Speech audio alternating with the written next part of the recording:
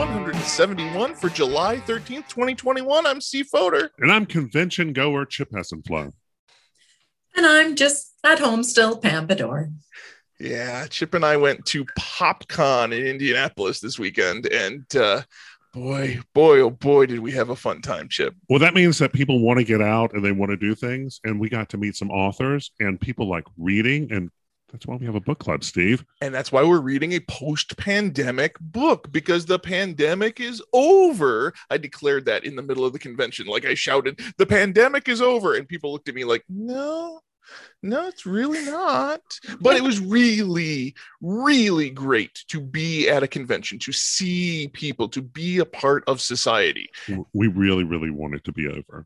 And Station 11, our book for the book club, the post-pandemic world where they really, really wanted the pandemic to be over. But boy, oh boy, the lifestyle change in this book was a massive, big change in culture. In this section this week, honestly, Pam, I forgot that our author went into what was happening during the pandemic in this section. Yeah, and she does it in such an amazing way in my mind, because she gives you a lot of details about how the people who survived, what exactly they did to survive. But it's late enough in the novel that you're seeing it through memory, through nostalgia. So as a reader, like, you know that Jeevan survives. Mm-hmm. And so you're just like, how did he do it? And Kirsten, of course, has very little memory of how she did it, which also sounds very right for someone who was a child during this time of what must have been enormous trauma. Mm-hmm. And what really makes reading this so interesting is that we just experienced many of these same things. Mm-hmm. When our pandemic started. All pandemics would be horrific, but this one was incredibly prolific, I guess, as far as the death count is concerned. It's almost species ending. Mm-hmm. And we're sitting there going through, I remember going to Target, and I remember looking through the dry goods and the toilet paper and the canned goods, and you're like, you need to have all this set up. There was that moment when our pandemic began. There was that run on the grocery stores, and we see in the memories of this story where Jeevan, first thing he did was go to the grocery store, and he got everything that he could before the real panic set in, and that's how he survived. He took all this stuff to his brother's house. They taped off all the windows and the vents. They blockaded the door, and they survived that way. Absolutely. I mean, and you can still see what we're experiencing today is still kind of rifling through. Every once in a while, there's a shortage of something or a spike in price in something. You know, where did that come from? Well, people weren't working at full capacity in real life. Right. And so the author does a really good job at, I don't know, kind of showing how that would, or at least predicting how that would really play out. And I think she really does like show, not tell. Mm-hmm. So I think the great example of that is with Jeevan and his brother, and how Frank, who is in a wheelchair, I mean, he's not leaving the apartment, and he realizes that.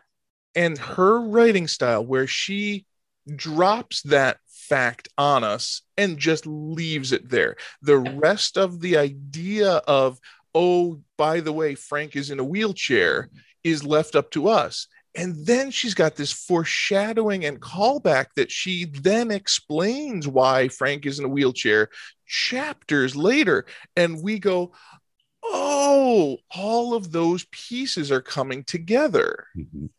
Well, isn't that the puzzle that a good novel wants to put together? This is a mystery story, isn't it, Pam? Well, I am writing about this novel in my Canadian crime fiction book. This is, I mean, even though it's an apocalyptic novel, post-apocalyptic, it is not in the genre of detective or crime fiction. It nonetheless uses the structures of detective fiction in the way it engages readers. And it is super engaging because of that. The way that she puts together those pieces gives us those clues to how this actually happened without, like you said, without spelling it out for us. Showing, not telling, is this is a masterclass. And, you know, she uses the body on page one convention that is used at the beginning of like all murder mysteries. However, there's no mystery around how Arthur Leander died. There's just a mystery around what it means. Wow. Right? Like so it's a very, I mean, I love this. I love this novel on so many levels. And as I think I already told you guys, every time I think, oh, I'll just skim it. I read it last year. I end up rereading the whole thing because it's just so engaging. And it's not technically a time travel adventure, but the way that she puts together the pieces out of order feels like it could be time travel, where she's foreshadowing, like, for instance, Miranda, how Miranda dies. She gave us that crumb chapters ago. Right. And then gives us the story that leads up to that moment. And the whole time I'm going, wow, this was foreshadowed, despite the fact that this is not present tense. I think you just hit something, because remember when we read The Time Traveler's Wife, we're listening, we're going through like a diary type of situations, and they're out of order and things are popping in, and it's up to the reader to kind of put it together. This is different, but it's the same. You're right, it's not time travel, but you certainly are. You're being given the information out of order, and it's up to the reader to kind of put it all together. And it activates the reader's cognitive abilities, right? So as we're reading this, we're not just like turning the page to see what's next. We're like, oh, wait, I remember this, and I think this. Like, we are very actively engaged in the reading process. And not that we want to judge writers or anything like that, or authors in any way, but this is certainly an elevated story compared to many of the pop culture books that are much more, not quite film scripts, but certainly less skilled. And once again, they are making this into a miniseries, and I can't imagine how that's going to come together. I don't know how you present this material as a miniseries. Do you go story by story? Do you not give the breadcrumbs in episode 1 that come to fruition in episode 4? I don't know how they're going to do it. If you remember, Hulu had 1963. 11/22/63 is the name of that story from Stephen King. Based on the Stephen King novel. And that's kind of what they did, because we were running into the same challenge, and the miniseries, with all respect to it, wasn't as effective as the book was, which is frequently the case. There are very few examples where the movie is better than the book. Good Omens on Amazon, for those of you who are looking for something that the movie is better than the book. But I would say that I have no idea who has optioned this or anything like that, but I think Station 11 has the potential to be an amazing miniseries. Oh yes, we've got the ability to release it now, and we could take it on any level they needed to make this a great miniseries.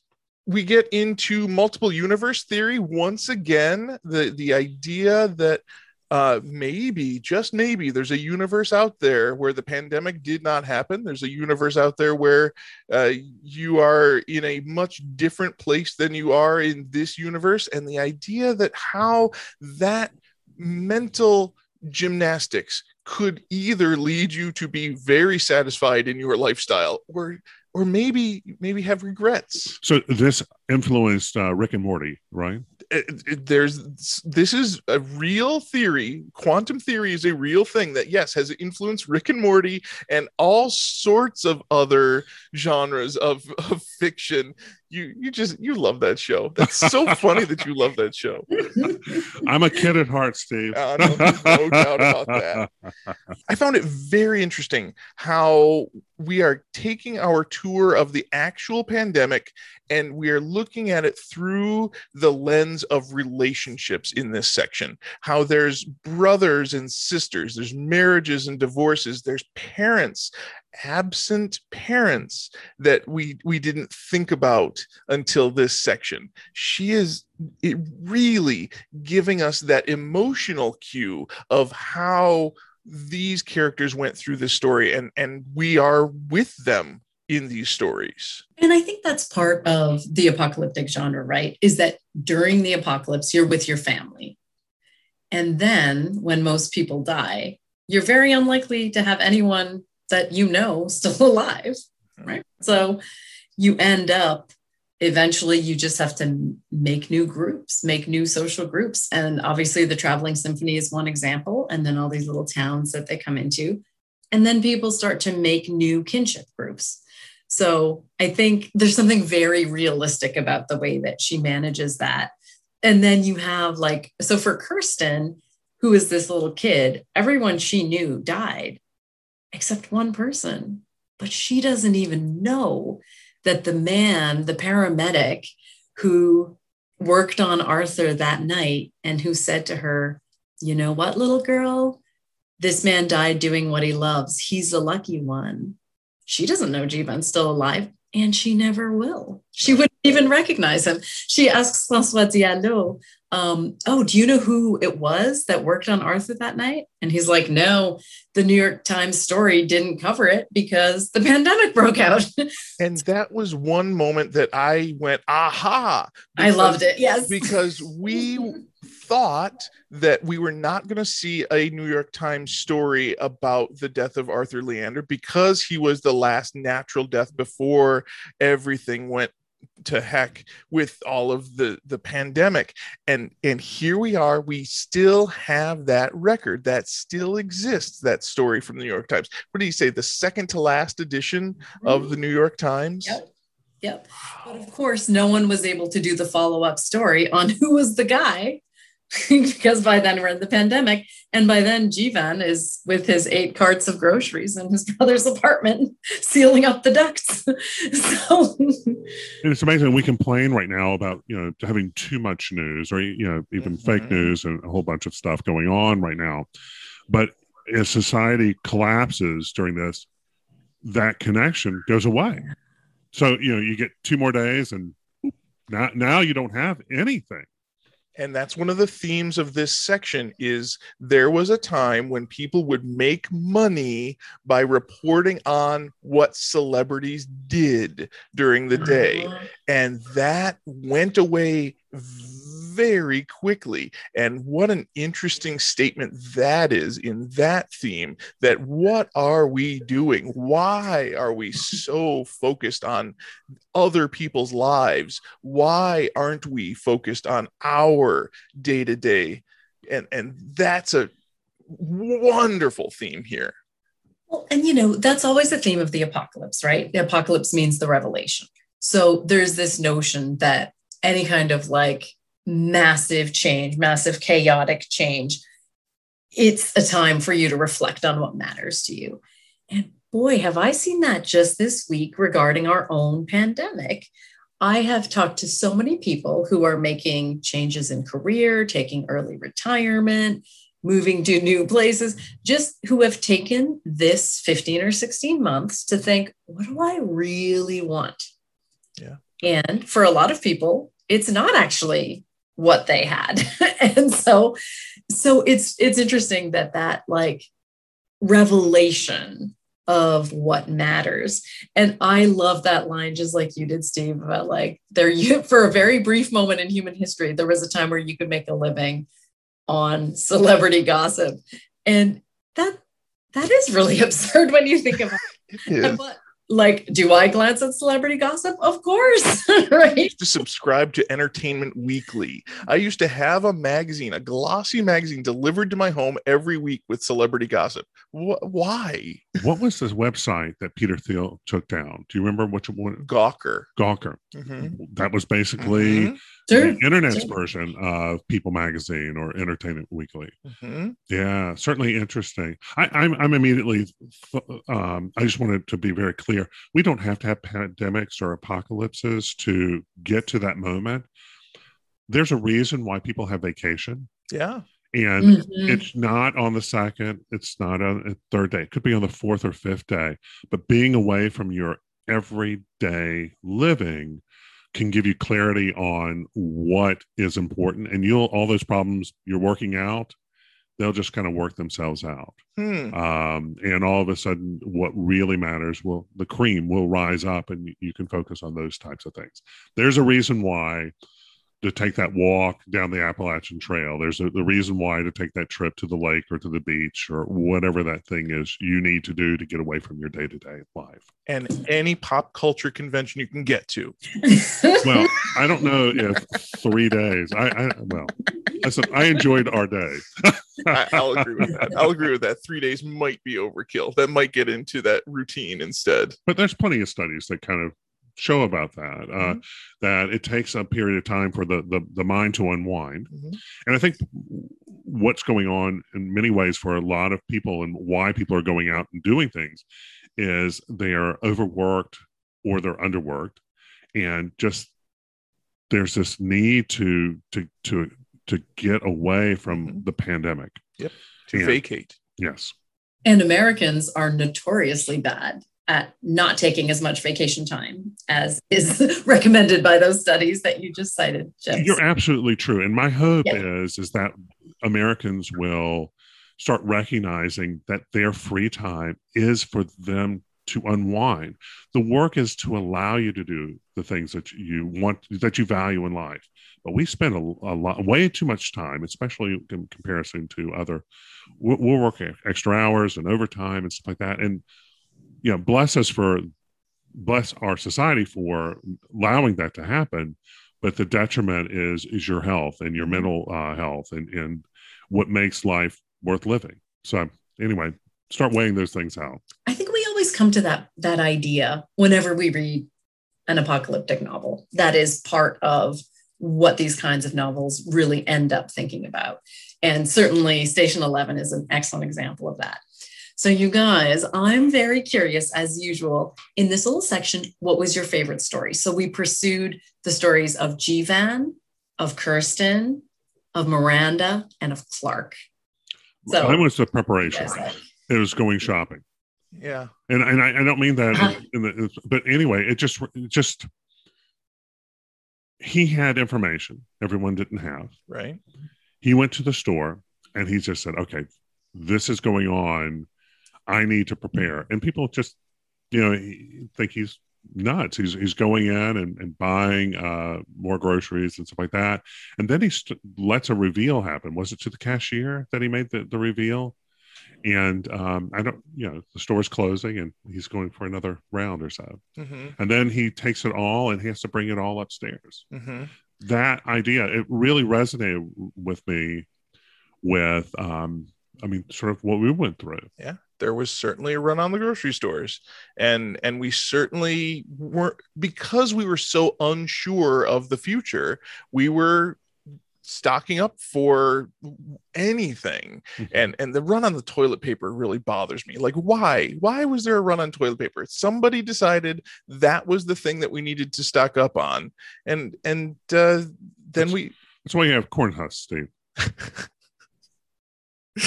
Terrible. The reveal of how Frank wound up in the wheelchair was my moment in this section, where I was like, okay, he was injured in Afghanistan covering the war. He was a journalist who felt like it was important for him to go and cover this war, and he is injured and he is forever, the rest of his life, in a wheelchair. The way that the author writes that moment, the way that she reveals to us what's going on, because we could have guessed anything about Frank and the wheelchair before that moment. That idea of duty, of I have to do this regardless of the risk to my body, that was my favorite part. And didn't you like that Frank and Jivan, they're both in the media, but at opposite ends? Jivan's a celebrity gossip reporter, and Frank works for Reuters and is in Afghanistan putting his body on the line. And so we do have this notion, but then Jivan is the one, like, you get this feeling Jivan's always been in Frank's shadow, right? That was the part that I got was this is brothers. He sees his brother being successful and theoretically happy in his job, so he tries to do a similar job. Right. And then Jivan is the one who sees the writing on the wall, just like you said, Chip, doesn't hesitate, gets this piece of information from his buddy, and is like, okay, I'm going all out. You know, he maxes out his credit card, he buys all of the supplies. And, you know, what if it wasn't really a pandemic? That would have been insane. But he doesn't hesitate. And so he has that sort of, like, you can see that they're brothers, even though at first they appear to be so very different from one another. You know, there are preppers, and, and there's websites set up to it. I mean, there's a whole subculture that basically, I mean, for as long as that we know, I mean, from bomb shelters to whatever, who are preppers. It is interesting though, what would you do? What would you do? What did we do? Right. Yeah. Now, one of my favorite parts of the Frank and Jivan story is that Frank is ghostwriting a memoir for a philanthropist, and he keeps working on it through the apocalypse. And he has signed a non-disclosure agreement that he will not reveal the philanthropist's name, and he doesn't, not even to his brother, even after, you know, the television has stopped even shooting the news. They're just looking outside. They just see hardly anyone on the streets of Toronto, a few gunshots occasionally. But that's who Frank is. He is a journalist through and through, and he signed that contract, and that's that. And he says, oh, you probably would have never heard of him. And that's a mystery that's never solved. Who was that philanthropist? It doesn't even matter, because that's the kind of work that people do, but don't quite know what it means. Well, isn't that life though? I mean, very few of us are George Washington. Very few of us are Napoleon. Most of us will die. And while our kids may remember us 3 or 4 generations from now, we're just a person that was a great, great, great grandparent. And that's why we need to get our pictures taken by the paparazzi, so that we have a record of all of the great things that we've done in the entertainment industry on this podcast. Well, we say stuff like that, but even think of all the movie people who are actors and stuff like that. Think of all the politicians. Think of all the people who potentially could have had celebrity that at one time we thought were like, this is really important. Well, we remember Shakespeare. Yeah. You know, they were contemporaries. Yeah. But they're Francis not. Bacon. There you go. Now, one very, very important piece of art that is remembered by Jivan is the REM song, It's the End of the World as We Know It. Of course. I love that detail, because I really like that song, but I don't know any of the lyrics. And does. And so, you know, great, it starts with an earthquake. The only when part it goes into the faster section. The only part that anybody knows is shouting Leonard Bernstein. Exactly. That's all that anybody knows about that. Leonard Bernstein. So, but and by the way, REM is known at one time for mumbling their lyrics. They mumbled their lyrics for like the first 3 or 4 albums. But I love that Jivan has that song in his head. The internet's down. He can't look up the lyrics. It's just making him crazy. And that would be me. That would totally be me. All right, I'm going Hot Tub Time Machine. And it was Craig Robinson was, all right, so the premise of Hot Tub Time Machine was they're in an alternate universe. Okay. And anyway, he's going to release all the pop songs. Well, he doesn't remember all the lyrics. So he's making up the lyrics for all the pop songs. And he becomes this incredibly successful pop songwriter. It all comes back to pop culture and silly stuff. It all comes back to pop culture. This is pop culture in this story. Another example of how art survives the pandemic. He's got this song stuck in his head, and I love how the author does not tell us what song it is, but we know what song it is based on the evidence. That REM song. That's perfect. That's perfect writing. Now, when Jivan first leaves the city, which is hard for him to determine, but he finally decides he has to go. He runs into these 3 people, and I love this moment where he asks them, is there a lot of crime in the city? Sure, Abdul said. He was thin and nervous with hair down to his shoulders. He twisted a strand around his finger as he spoke. Anarchy, right? No police. Terrifying. But actually not as much crime as you'd expect, Jenny said. There just aren't that many people. Oof. And I think, I know, right? Like so often in our representations of the apocalypse, we do have that crazy looting and crime and cannibalism and all punk sorts rock, of that things. whole punk rock genre of the big mohawks and the screaming, and the warriors come out and play. Uh-huh. Mel Gibson Exactly what I was there. going to say. But Mad Max. but it's so it's so stark that it's like, you know what?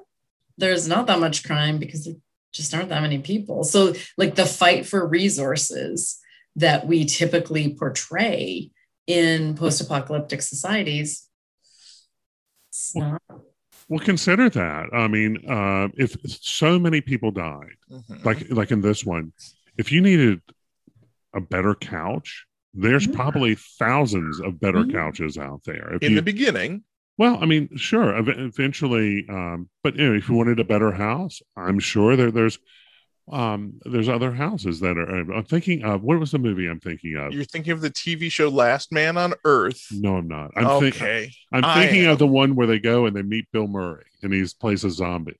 That is Zombie Land. Zombie Land. There we go. That's exactly what they were doing. Bill Murray's out playing golf because there's nobody on the golf course. Right. In the TV show Last Man on Earth that you never watched, he is the last man on Earth. He does not see anybody for years, and he has his choice of any house in the California area. He just gets a different house, and when the plumbing is no longer working, he's got other ways to take care of his waste. He uses up that property and moves on to another property. Sure. Yeah. Sure. Yeah, this is a different apocalypse than the one that we just survived. I really like that Emily St. John Mandel, she looks at these moments in popular culture from all different angles. So like you get the REM reference. But you also get in this same section when Jivan and Frank are watching TV very near the end of television. Quote, they were stunned with horror, but it hadn't entirely sunk in yet, any of it. And that night, there was a certain awful giddiness. All evidence suggested that the center wasn't holding. And that comes from the super famous 1920 poem by William Butler Yeats, The Second Coming, which opens, turning and turning in the widening gyre, the falcon cannot hear the falconer. Things fall apart. The center cannot hold. And this is an apocalyptic poem, one of the most famous ones. And it's totally like, go read this wonderful, wonderful short poem if you wish to. But that notion that there's this sort of energy, the giddiness, I like that, this kind of frantic energy that comes from the end, that comes from the chaos. Couldn't that be, I mean, deep down, the lack of control you have over life? Yeah. I mean, we live in magical times, and what most individuals have available to are absolutely just magical. But in that type of situation, I mean, you're at the mercy of life and death. I mean, is really what it is. And that manic energy of knowing that it's out of your control. When it's out of your control, it's out of your control. It doesn't matter, man. And then as Jivan is walking away from Toronto, going to set up a new life somewhere else because he doesn't want to stay in an urban center, as many people wouldn't want to, quote, he tried to keep up a litany of biographical facts as he walked, trying to anchor himself to this life, to this earth. He keeps telling himself, my name is Jivan. I'm a Pakistani Canadian. I am studying to be a paramedic. Just reminding himself who he is, because all of those markers of identity that we just take for granted are gone. The center has not held.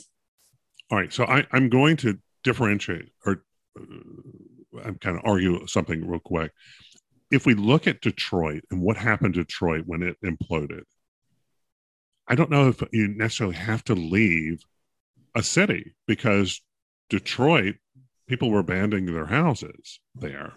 And what did they do? They started planting the yards and stuff like that. So you don't necessarily have to leave the city to have I don't know, the prairie land return and to grow food and all this In the winter in Toronto? Well, is Toronto that much further north than Detroit?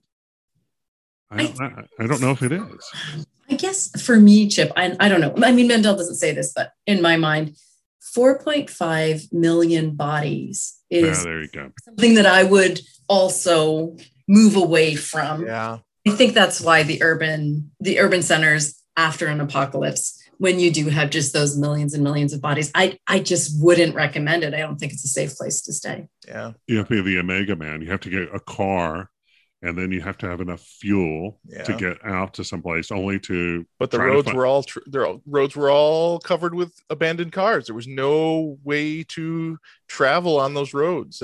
So we're all looking for Toyota Land Cruisers, which are not the most energy efficient vehicles, but get into Mad Max real quick. You like Jivan's story. I did too. Steve, what story did you enjoy? I think that I actually like Frank's story more than Jivan's, but the two of them together, the brothers that are similar but certainly very different, the way that they interact with each other, the way that they try to save each other, the moment where the author writes that Frank says, "What if I go first?" and leaves it at that, does not give us the rest of the story.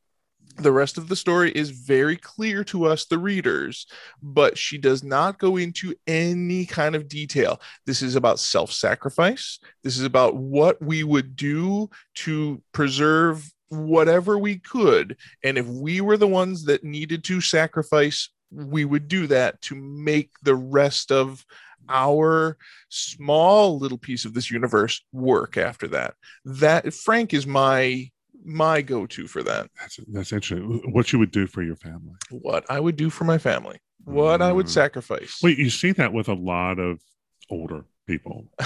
And when I mean older people, I mean people whose lives would benefit from getting a knee replacement or something like that. They're, oh no, don't give it to me.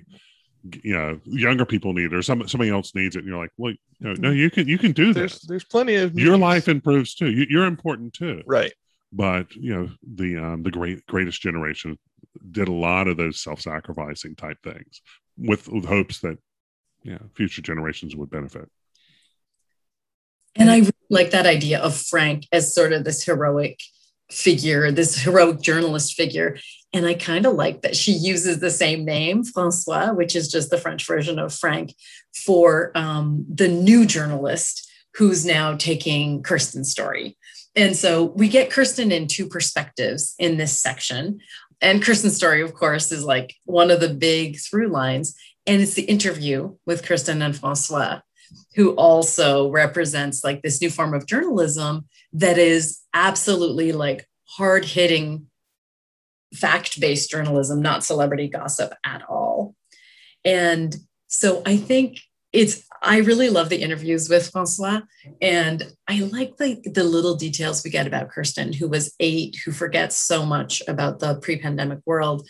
And like, she's fascinated by the idea that people used to carry keys with them. And that's something like, we don't even think about it. We just wouldn't leave home without our key, right? But of course, in the apocalypse, you wouldn't lock things. And then when they went back, everything was still there. And I just love that insight. And I really, really enjoyed it. Mendel writes great endings. And you guys know I like endings.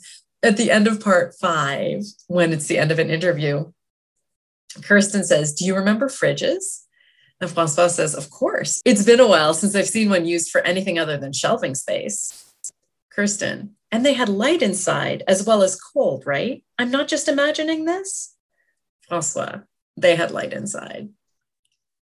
Isn't that it's something so moving, I think, about this notion that like you would miss the fact that your fridge has a light inside. Those little things. And think about, there are people alive today.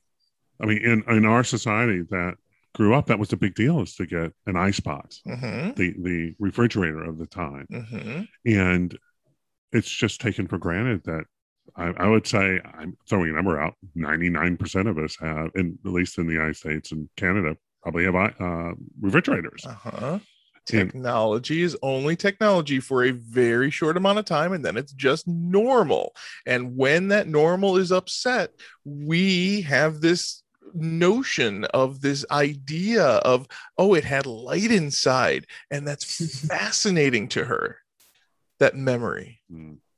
The idea of the things you would miss, right, that we just don't even think about. Fresh food. Yes, exactly. So Kristen and August have a bit of an adventure in this section, and they get separated from the symphony. And so now they are heading to the airport. So this story is kind of interesting because we do have these missing symphony members, and now Kristen and August are missing from the symphony, and they don't quite know what happened or how. So we do have, again, a mystery. The mystery genre is structuring this whole segment. And I love that idea that they have a plan. If you get separated, you go on to where we planned to meet. That's what you do. You don't make any other choices. We said we're going here, you go there, period. They're not Cylons, Steve. They have a plan. They said they had a plan. They said they had a plan. We saw a Cylon at the convention. He did. I don't think he had a plan. He didn't have a plan. I think he was just walking. And Steve, as you mentioned, August buys into parallel universe theory. And that's like this notion that like there might be a parallel universe where there has not been a pandemic. Who would we be in that universe? Or what if there's a universe where things were even worse? Who would we be in that universe? And so I love that Kirsten is so frustrated because, of course, she was just 8 at the time of the pandemic. So in the Traveling Symphony, she's constantly asking older people to tell her stuff. And she finds out that a lot of them don't really know things. And I love the quote, none of the older symphony members knew much about science, which was frankly maddening, given how much time these people had to look things up on the internet before the world ended.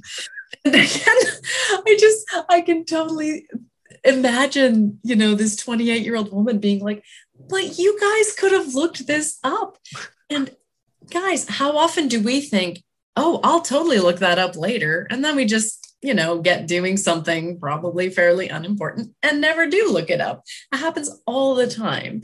And so access. I was going to say, this is how modern society has gotten to the level we've gotten. What did Adam Smith say? We specialize. And that specialization, like he used the pen as an example, a stick pen. And he goes, nobody knows how to, any individual part, but they all come together and we build them, and you may do the head of the pen and I may do the wire, and somebody may straighten it, but somebody had to get the material to make it, and it's all part of the specialization of doing these types of things. And learning your craft means that you're not the person in charge of growing food, right? You're not the person in charge of making lumber to build this. You're not the person in charge of asphalt. And the beauty is that we don't know anybody we know so few of the people who do so many things that are part of our lives. And we think life would maybe get simpler if you could go through like an apocalypse, but the reality is it gets really, really hard, really, really fast. And the idea of access to information has changed education. Like, I am not going to ask my students trivia questions and assess their knowledge of trivia. I am trying to ask them much deeper questions that they can't Google in 10 seconds because they have that access. If that access is cut off because of a pandemic, then yeah, some of that knowledge will be lost. It's like how to use that knowledge as opposed, or how to find that knowledge, as opposed to the trivia of like, well, who won the Super Bowl in 1978? The skill that I teach is the how to access that knowledge, not to put it into your brain. The idea of a game show like Jeopardy, somebody is so smart because they know so much trivial stuff. Is that really is that really a good skill to have all that trivia in your head, or is there something more beyond that? Well, many of us are masters of useless knowledge. Yes, you are.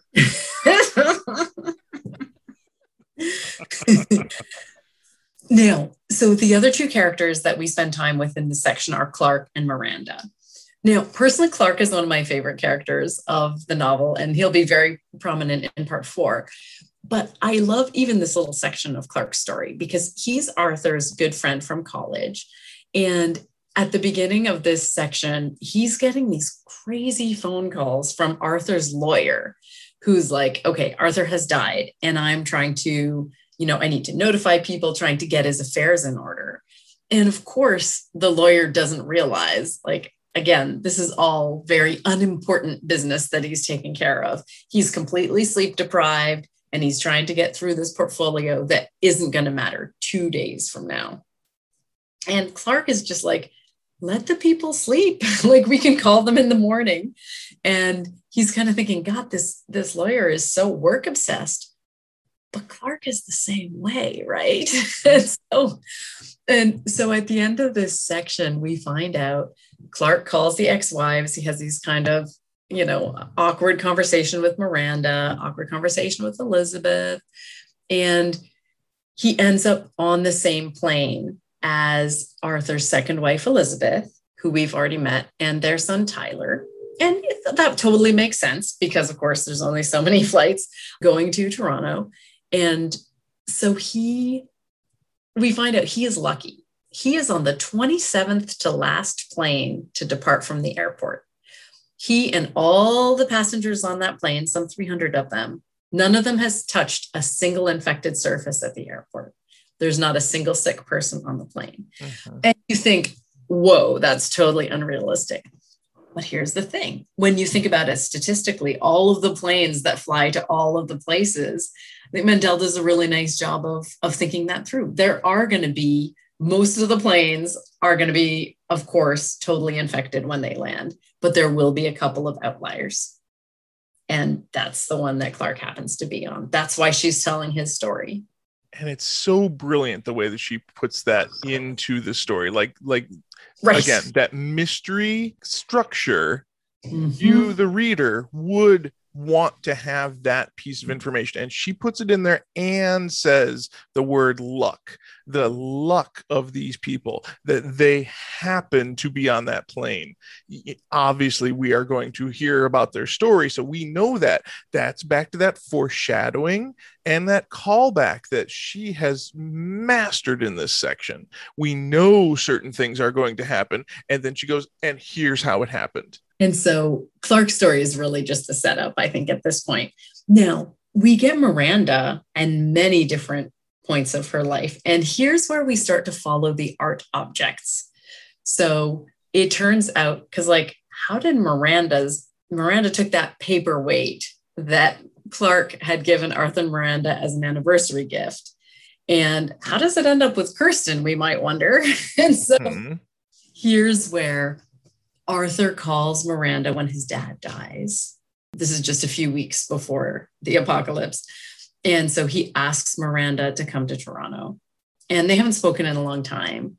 And so I feel like you get Miranda's perspective now. She's like an executive, and Arthur's just this guy she was married with very briefly in her youth. This is not someone she's close to at all. But she liked his dad. And they came from that small island, right? So they still have that connection. Now, like when she's flying into Toronto, she remembers the first time she flew into Toronto and it seemed so enormous. And now that she spent so much time in New York City and LA and all the big Asian cities, it's just an ordinary little city. Mm-hmm. And again, that shift of perspective. That's what it's all about. Right? All about perspective. Seeing your little tiny piece of the universe and then seeing more of it and understanding because of what you've been able to see. It's well written. Exactly. And then when she meets up with Arthur, he tells her about the Dear V letters and how he used to write these letters, very intimate, personal letters about his life and other people in his life, including Miranda and Clark. And she has gone ahead and published them. And I think it's interesting. And these, of course, are the Dear V letters that Kirsten has in her backpack and has read with great interest. I like that Arthur says, you know what, this friend of mine, Victoria, I was just using her as a glorified diary. And he has this moment of sort of revelation of how poorly he has treated his friends. And he says, the truth is, I think I actually forgot she was real. He's just writing this diary to this woman who never writes back. And then Miranda thinks, did this happen to all actors? This blurring of borders between performance and life? And that's a great question because, of course, our main characters, Kirsten and August, are actors, right? To what degree do they live a real life versus a fictionalized life?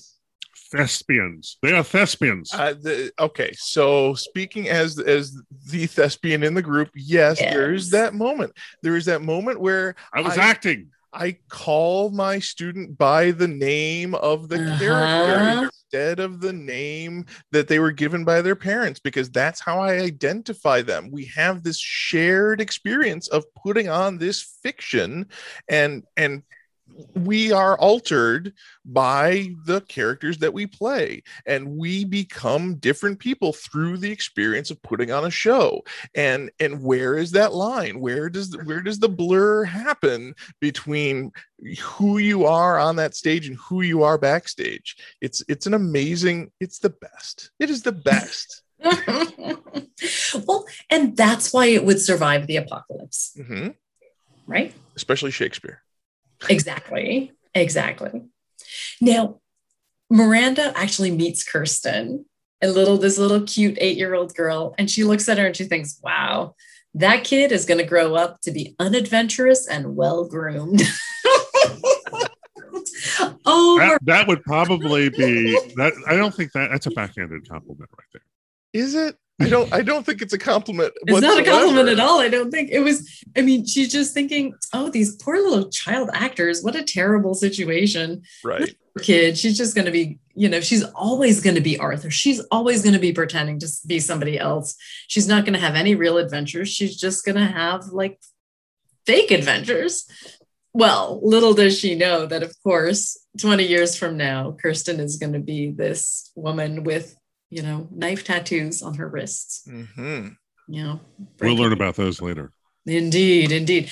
Now, we also get the Dr. 11 comic book. And I think this is interesting. So Miranda gives Arthur 2 copies of 2 issues. And we know Kirsten has those 2 books and has read them a million times. And as Miranda's working on these, for years, Dr. 11 had been the hero of the narrative. But lately, he'd begun to annoy her. And she'd become more interested in the undersea. These people living out their lives in underwater fallout shelters, clinging to the hope that the world they remembered could be restored. And we have this idea. We write so many apocalyptic and post-apocalyptic narratives today, right? Miranda's writing one inside of the one that Emily St. John Mandel is writing. And she's started to not focus on that white male hero so much anymore, but she's starting to think about the other people, the Pakistani Canadian paramedic, the female Shakespearean actor. She's thinking about all of these other people and broadening out like who gets represented. Because the white male was killed in the beginning. That was he's still center to the story because all of the trail of who he was and how he affected all of these other people. But Emily St. John Mandel is giving us all of those other people's stories, and they're all wonderful stories, regardless of any factor other than they survived this pandemic. Right. So we get the Dear V book, we get the Station 11 comic books, and we also get the paperweight. She brought it to Toronto, meant to give it to Arthur, totally forgot it in her hotel. When she gets back to the hotel, she's like, and she has it couriered to the theater. So it's like the odds that it actually ends up in Kirsten's backpack are crazy. But again, clue. This is mystery. This is here's this piece, here's that piece, and then they're all coming together. Right. Well, and here's the note of it is that as the reader, you're picking up those beats. Yeah. So the author has set those up, and they're not just being lost. Yeah. It's very nice. And it's so very nice that she is not hitting us over the head with any of them. Not at all. All of them are on us to recognize, oh, yeah, I remember that from 6 chapters ago. That would be concussed. With the paperweight, with the Tempest inside in the drawing room. Exactly. We'd be playing Clue at that moment, Yes. right? Yeah. With the paperweight in the library. So this section ends with Miranda's death. And we knew that it was coming, of course, but we actually see her death. And I think her death is really beautifully described. Miranda opened her eyes in time to see the sunrise, a wash of violent color, pink and streaks of brilliant orange, the container ships on the horizon, suspended between the blaze of the sky and the water of flame, the seascape bleeding into confused visions of Station 11, its extravagant sunsets and its indigo sea, the lights of the fleet fading into morning, the ocean burning into sky. And Steve, it's got all the colors. That is beautiful narrative description. Like, yeah, you have an emotional connection to this character. The foreshadowing of she died on the beach that we got chapters ago, Yes. and then here it is with beauty, with looking at this world, even stupid container ships, and going, look at the beauty of these container ships on the horizon, suspended between the blaze of sky and the water of flame. Well, the container ships are the goods, the products, the connection you have to the world that was, to the world that is. And the separation, the suspension of those, they're just there. They are unattainable. She cannot get to them. She thinks about getting to them, and she thinks, how could I do that? I cannot get to what used to be. I only have the future. Wow. And of course, this notion, she leans so heavily on metaphors of heat, the blaze of the sky, the water of flame, the ocean burning. And of course, I mean, she has a high fever that's going to kill her in moments. And so that's tied with her own physicality, but it also impacts her perspective. And in the end, she's kind of caught between the real world and her invented world of Station 11. The world that is going to have so much meaning for Kirsten Raymond, a little girl that she saw just a week ago and thought, oh, that poor little child actor whose entire life is going to be changed by this pandemic. Wow. Some say so much more with their words.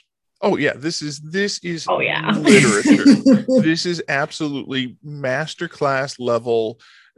All of these words mean so much, and this is put together so very well. Well done, Pam. I could be literate by the time this is over. I'm just thinking. After a year of a book club of going through all these books? Well, there's hope. There's hope, Steve. There's hope. You discounted so many of the other books. This is the book that really put you over the edge. There's hope.